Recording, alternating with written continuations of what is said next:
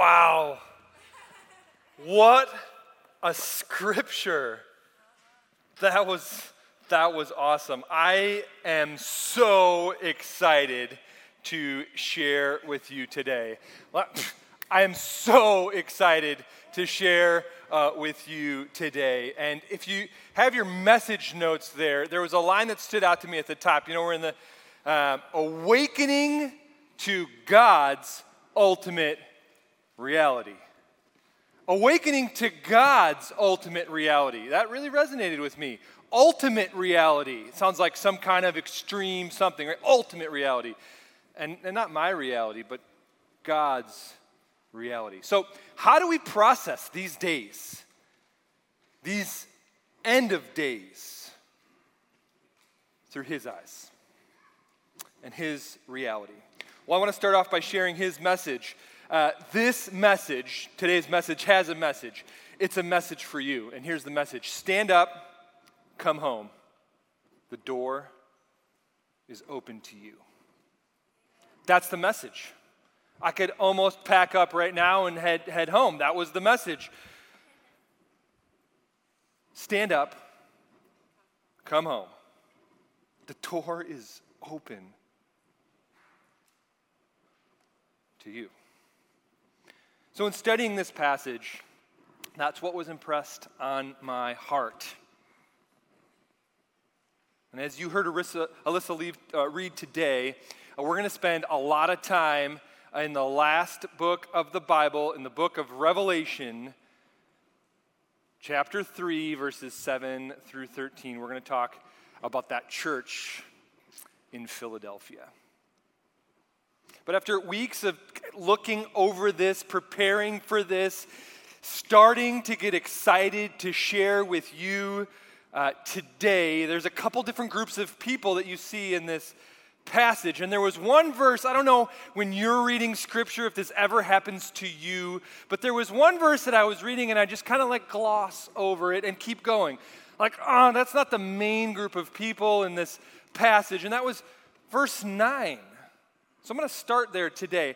I will make those who are of the synagogue of Satan, who claim to be Jews, though they are not, but are liars. I will make them come down and fall down at your feet and acknowledge that I have loved you.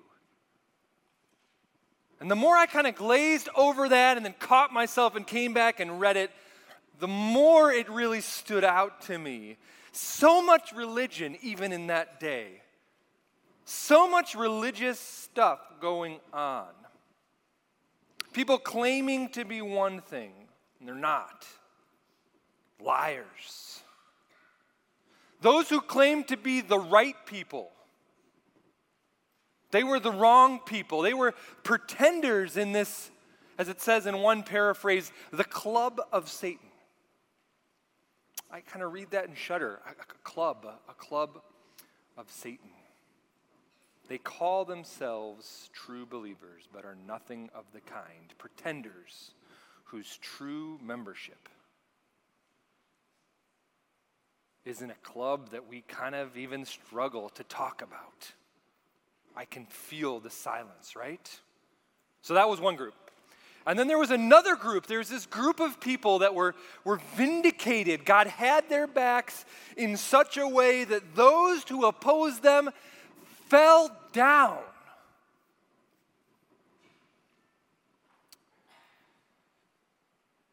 Fell down at their feet and acknowledged the very thing that they didn't want to claim. The people that they thought were on the outside of God's love were actually the ones who were in. The ones that they thought were outside of God's family were actually God's family. Now here's like this super awesome part. Those religious liars, it wasn't game over for them. They didn't have to stay on the ground. They had an opportunity to get up, to stand up and come home and to go through the door that was open to them. I know Alyssa prayed at the top of the service. I want to pray again. Would you bow your heads with me? Lord Jesus, as we come before you, it's such a privilege to share your message. As we, Lord, spend time together today for these next few minutes, continue to speak to us as we explore your word. Help us, Lord, to listen to what you have to say. We pray in the name of Jesus. Amen. Unlocking truth from Philadelphia. Unlocking truth from Philadelphia. Today's message, unlocking truth from Philadelphia. Unlocking means that something is locked already, right? If you got to unlock it, that means it was locked. And when you lock something, it means you're trying to keep people in or keep people out or keep something in or keep something out. You're trying to work on the flow of things moving, right? And so there is truth here that we want to unlock, that we want to open, and we want to learn it today from these dear friends in Philadelphia. Now, let me give you some background in this place. There is a lot that I could share. I could share the whole message just on the history of this place. It is an actual place in Turkey. Yes, you might be wondering, Philadelphia, USA, that wonderful city on the East Coast where the Eagles play. That's not what we're talking about here today. We're talking about the modern-day city of Al-Shahir. You can look it up afterwards. Yes, it's there. Now, they have awesome soil in that part of the world, in that city, in that region, and they are known for their raisins. Do we know anywhere that is known for raisins? Yeah, I don't know. I'll just leave it right there. But if you're known for raisins and you're known for grapes, especially from these biblical times, it means you're also known for wine. And this was a place that loved wine too much. It was on the road to Rome, and they used that road to distribute those things that they weren't supposed to love so much. So the scripture we're going to study today is a letter to the people that lived in that place. And what do we see? What do we see? We see a group of people that received no rebuke. Right, last week and the week before, we heard messages about the church that was talked about before this one and the church that was talked about after this one. If you're tracking with where we're at in the book of Revelation here in chapter 3. But as we read these passages, right, 7 through 13 in chapter 3, it's not quite what you anticipated. This church, they didn't receive any rebuke. Now, if you're following along in your outline, we're to that point where you got to write it down. Are we ready to write it down?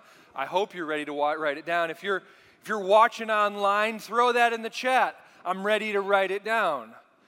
If you're listening later, driving down the road in your car, don't crash. Just make a mental note.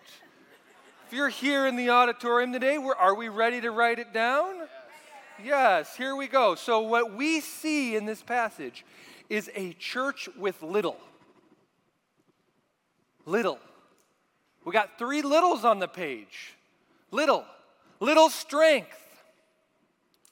Little size.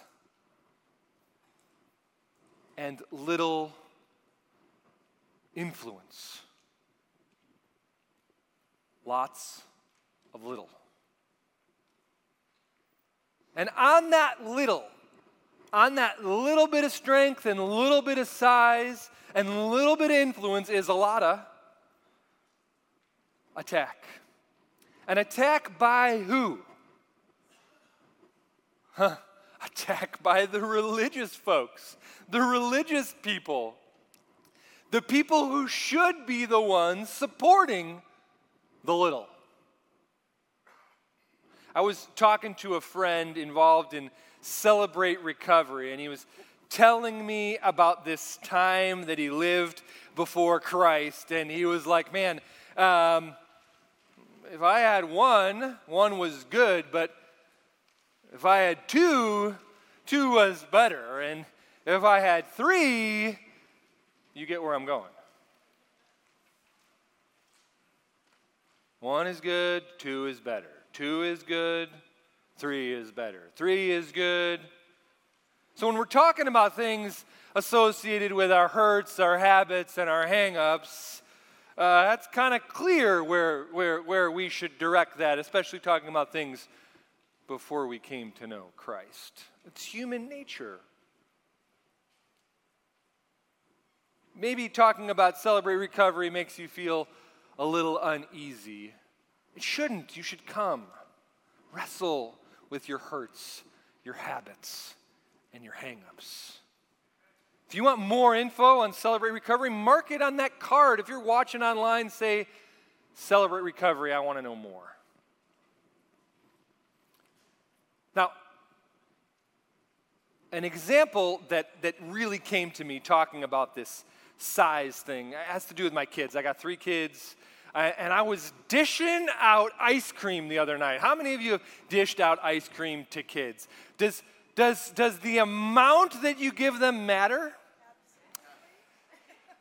So I've got a first grader and a kindergartner. And so my first grader and kindergartner, they are in discussions about which one of these bowls has less. I want the one that has less. No, that's not what happens in those moments.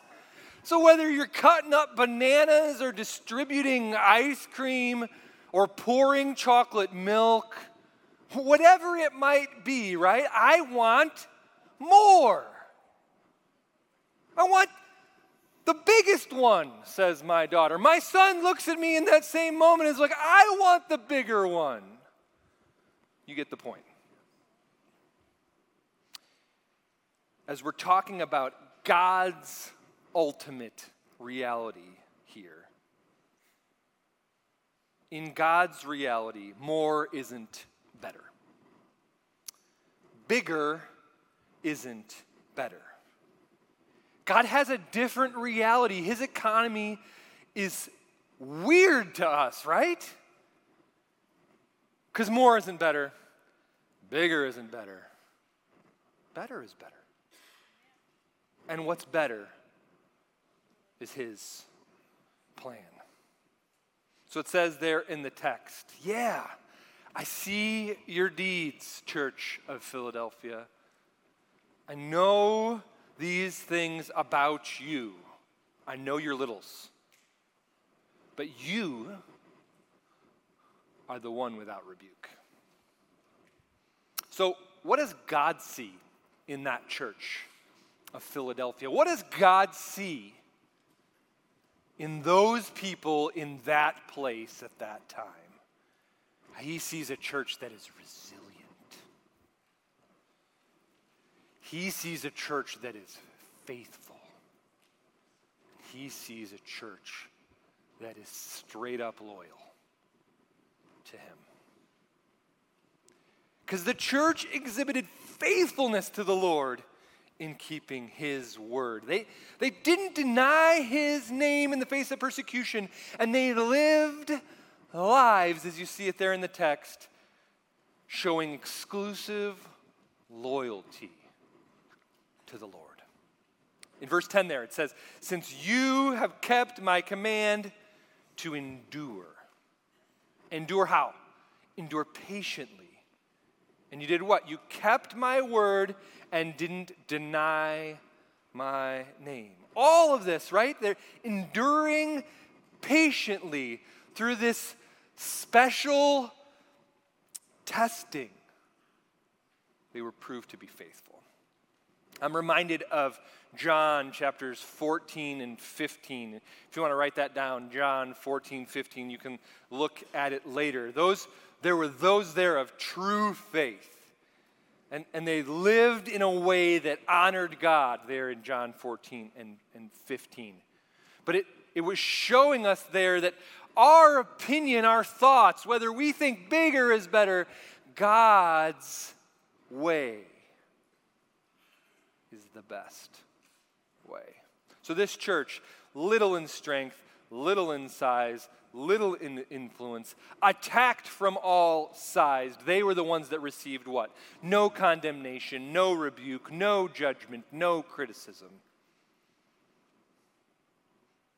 Now it's important to pause. Pause, take a drink here of this water. Think, well, who's the one making these claims? Who's the one that's setting this standard? Well, we can go to the top of the text there. These are the words of him who is holy and true. Jesus. Jesus. Jesus is the one making these claims. Holy and true. The original, when it says true there, it means original, genuine, not a copy, authentic, real. That's Jesus. That's Jesus. Jesus is the original. In John 14:6 there in your notes, it says, Jesus answered, I am the way and the truth and the life. No one comes to the Father except through me.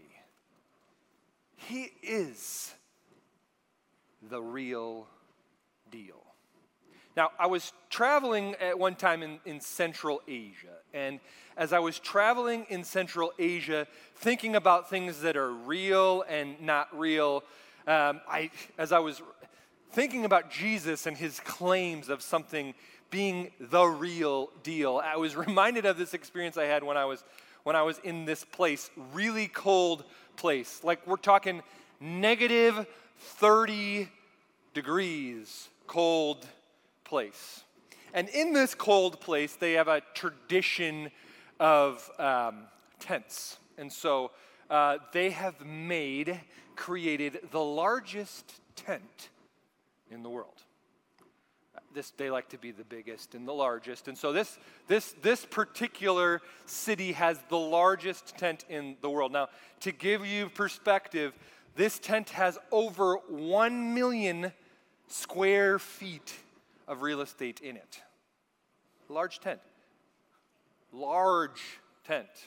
Over 500 feet tall. Now, there are stories, there are floors in this tent. And on the top floor of the tent, are you ready for it? They have a beach. There's a beach on the top of this tent. Now, mind you, outside of the tent, it can be negative 30 degrees. When I was there, it was negative 30 plus, or actually negative 30 negative. I think it was negative 35. It was cold, very cold. And so you can walk into this place, into this tent, in the middle of this populated, cold place, and there's the beach. Now, they wanted to make this a beach so badly that they imported sand from the Maldives. They imported sand from the Maldives. A beach in a tent in a place that in the winter is negative 30.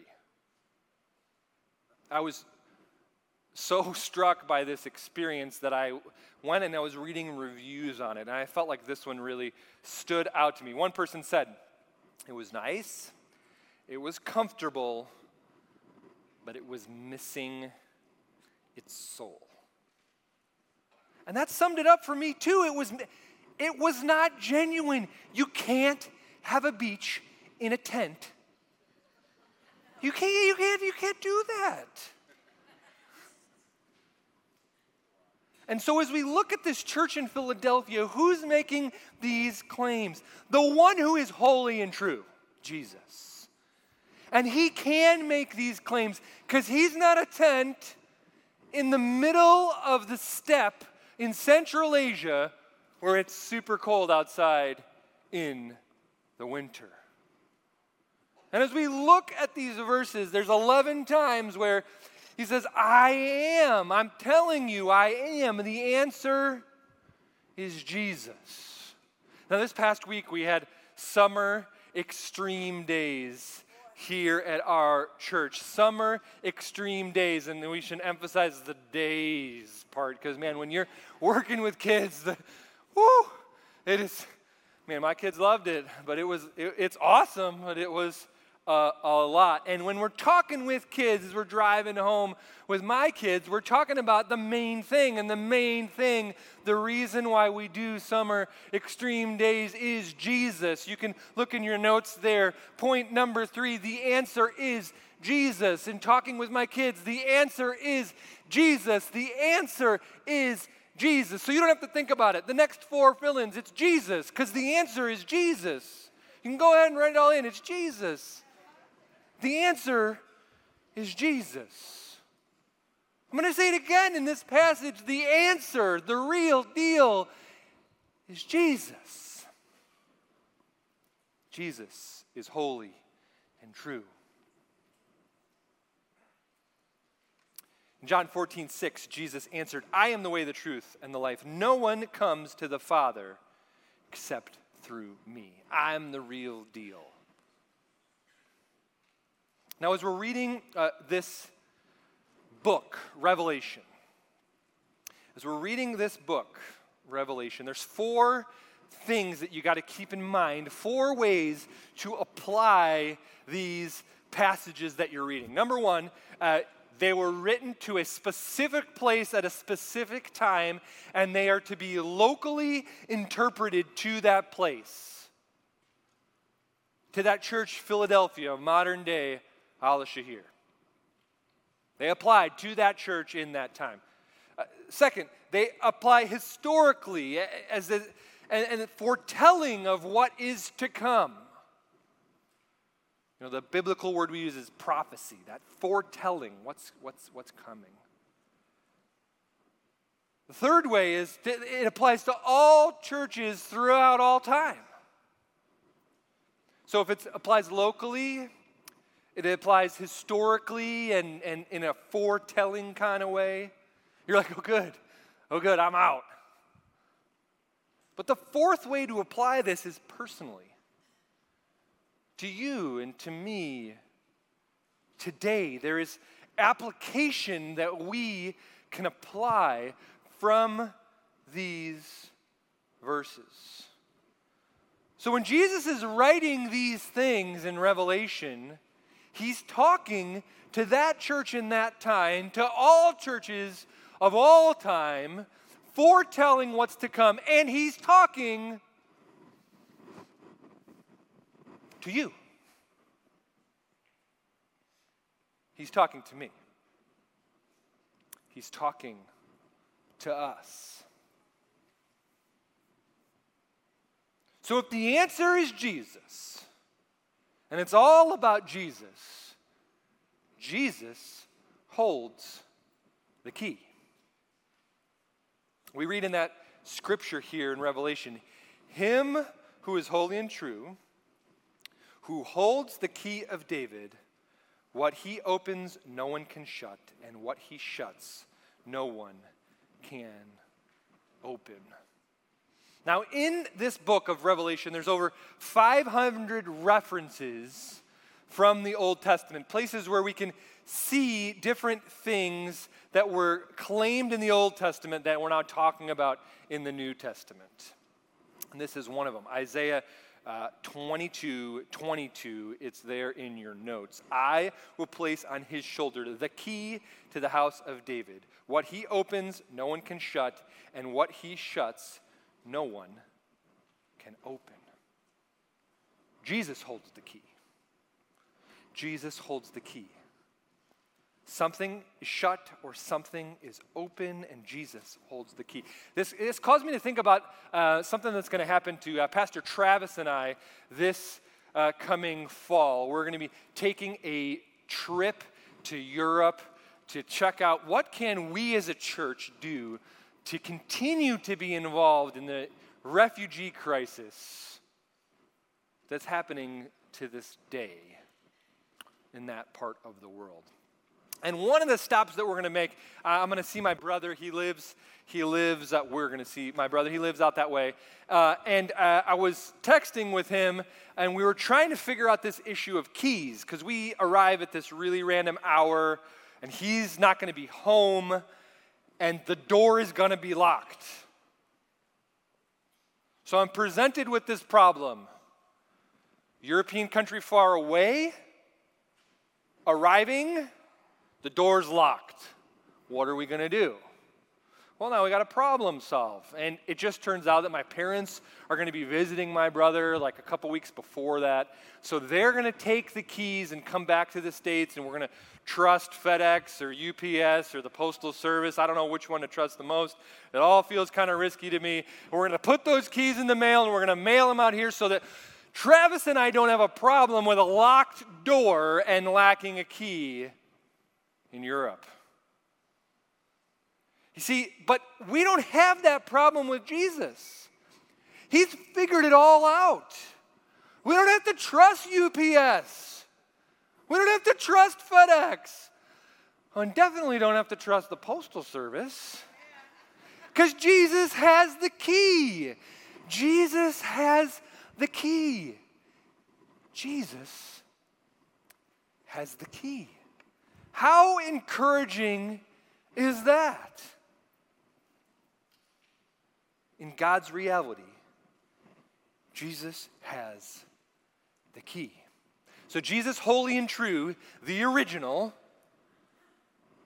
holds the key. Yeah, that's assuring. And as we keep reading, as we continue on, Jesus also controls the door.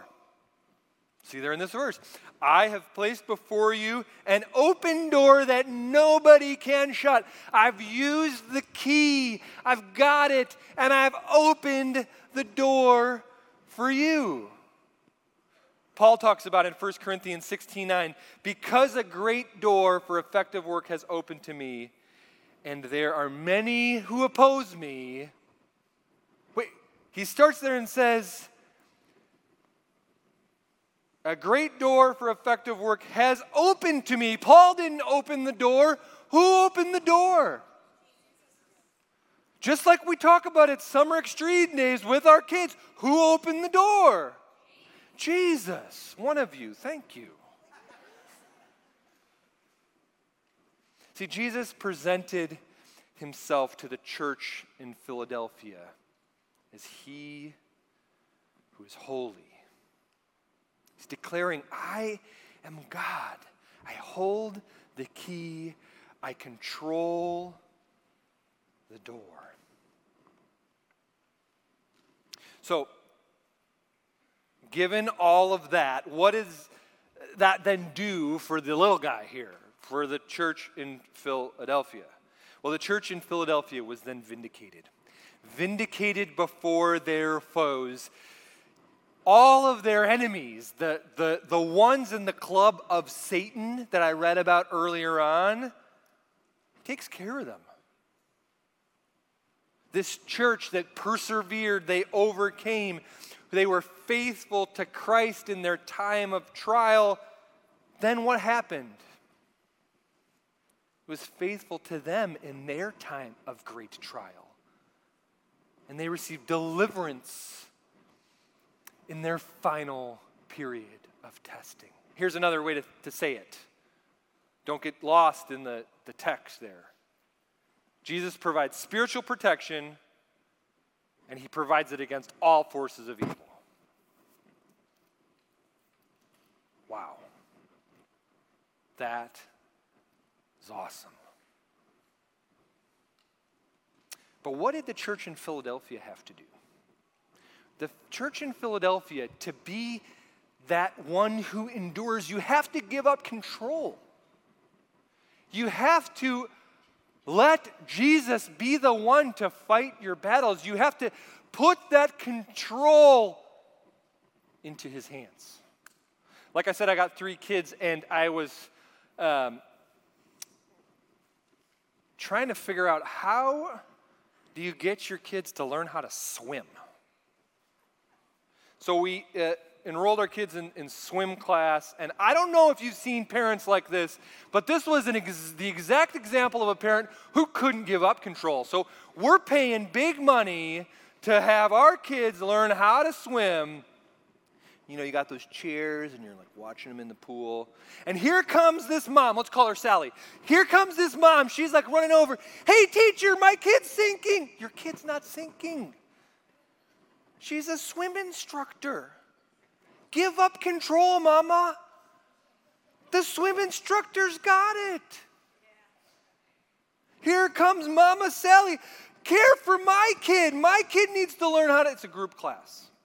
My kid needs to learn how to swim. Let's not be like Sally. Or on the soccer field, it's the best, like the best. My kids aren't in soccer yet. We're trying not to have our lives be dictated by kids' programming. But have any of you been to a soccer game with little kids and you see that dad yelling across the field, "Hey, coach, my kid," and then fill in the blank, whatever it might be. You're not the coach, Dad. Sit down. You trusted that coach with your kid. Let him do his thing or her thing. The church in Philadelphia had to experience the same deal, right? They had to put endurance into the fact that they were trusting Jesus to take care of their business. So whether it's a funny example of swim class, trust the teacher, or an even more funny example of soccer coach, let the coach coach, let the swim teacher teach.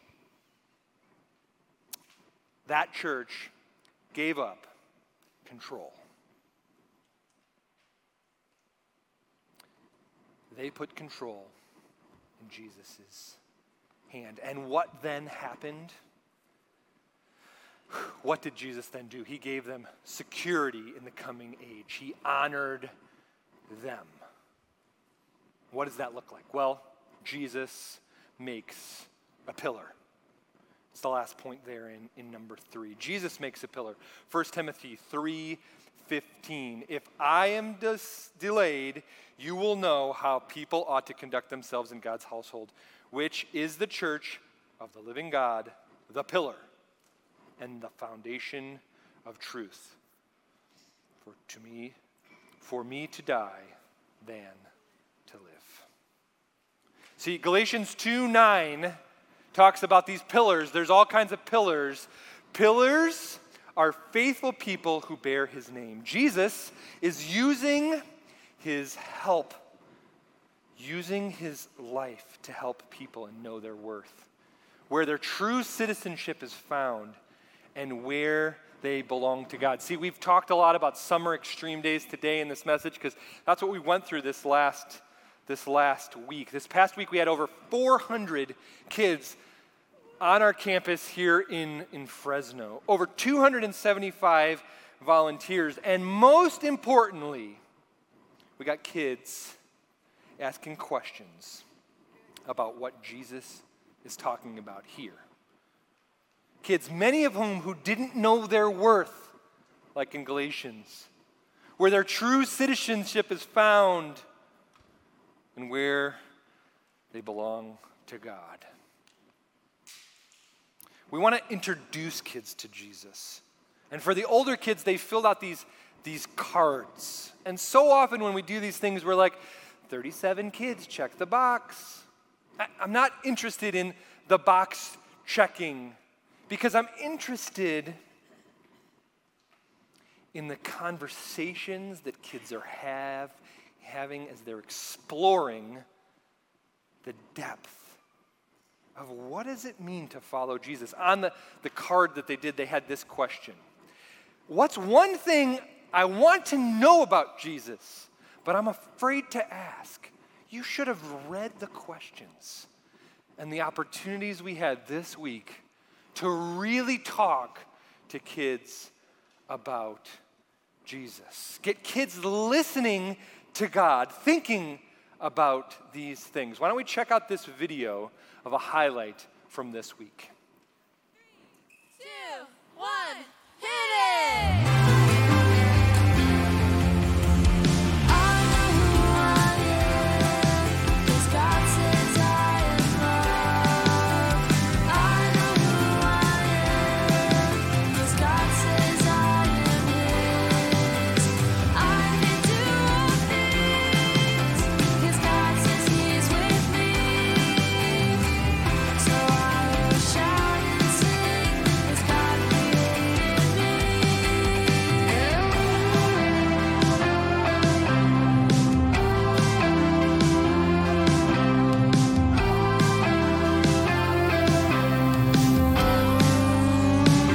Us about kindness. He taught us about forgiveness. He taught us about generosity. I can be strong because you are alive. I can be alive because you love me. I can be loved because you give me strength. I can be strong because you are alive. I can be alive because you love me.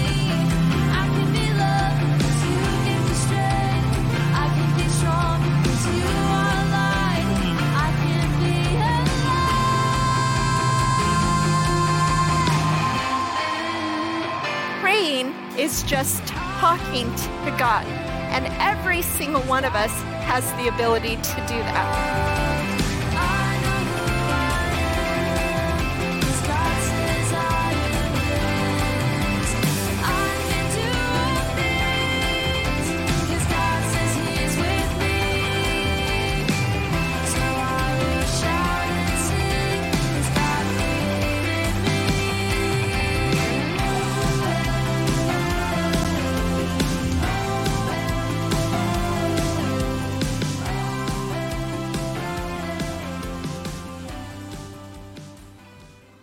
Wasn't that incredible?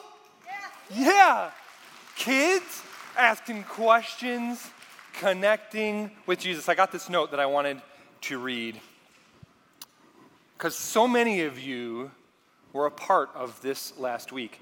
Whether you were on campus or whether you were at home praying, God used you and your faithfulness to create a fun, safe, loving environment for kids to hear God's message. This is the note. God made his good news grow in the hearts of kids. Thank you for being faithful farmers.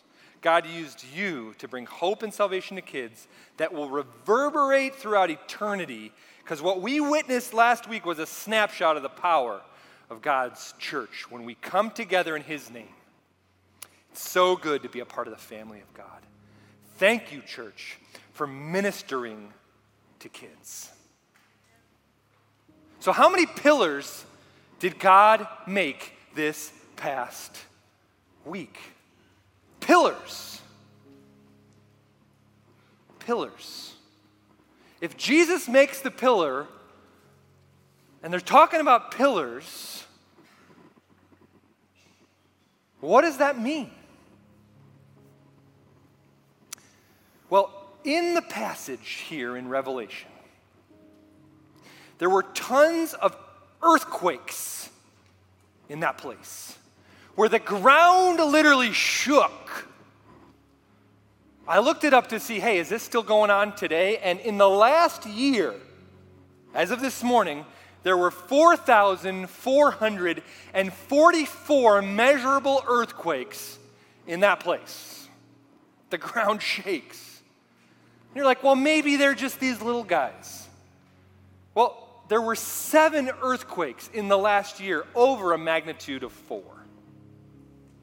The ground shakes. Now, I don't know if you've been in a situation where the ground is shaking, but when the ground is shaking, you can't stand.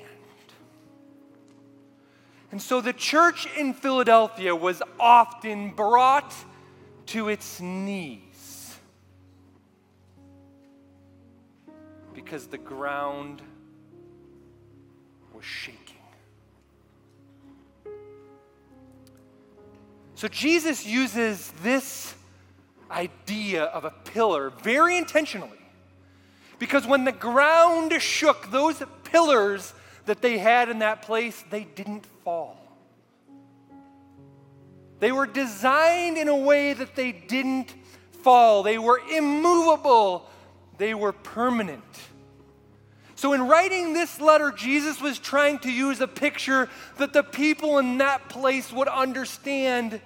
Look, I'm going to write your name on a pillar, and it won't fall. And see, when that ground was shaking in that town and in that place, they did then what we do now, and that's what? Get out of the buildings. Get outside. You know, drop, cover your head, roll, go outside, right? So the church in that place was outside of the city so much. And Jesus is saying, I don't want you outside. I don't want you out there. I want you inside. And I want you inside forever. 3 things at the end of this verse. Never again will he leave it. I will write on him the names of my God and the name of the city of my God, New Jerusalem, which is coming down out of heaven from my God, and I will also write on him my new name. 3 things. You're going to belong to God. You have a new citizenship in that New Jerusalem and Jesus' new name. You are now related to the King. As I close, 3 things. What does God want from you? He wants you to hold on. Endure patiently like that church did. Give up control and give control to Jesus. Hold on. It's not easy to witness for Christ when you're being attacked from the right and from the left. Satan is that accuser. He uses religious people to do his bidding. This is how Paul was attacked. We know that in the book of Philippians, right? Chapter 2, 10, and 11. Every knee will bow at some day. We got to stand up. Stand up, come home. The door is open to you. So when you're out there, you've left, not because you've left Jesus, but because the ground was shaking and you had to get out. He's saying, I've got the key. The door is open. Come home.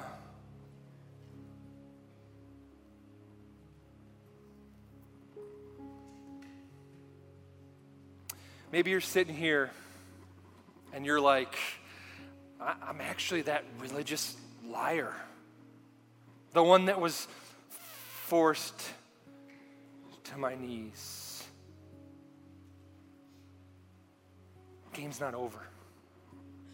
You can stand up. You can come home. And all 7 of these letters in this book of Revelation end in the same way. And so when something is said 7 times,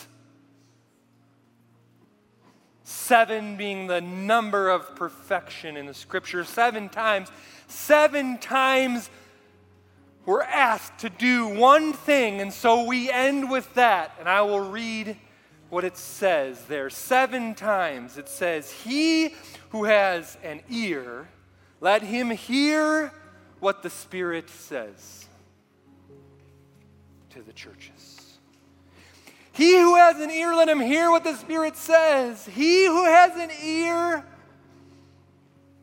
let him hear what the Spirit says. So no matter where you're at today, no matter where you feel like you fit, we end with the call to listen. hold on. Stand up.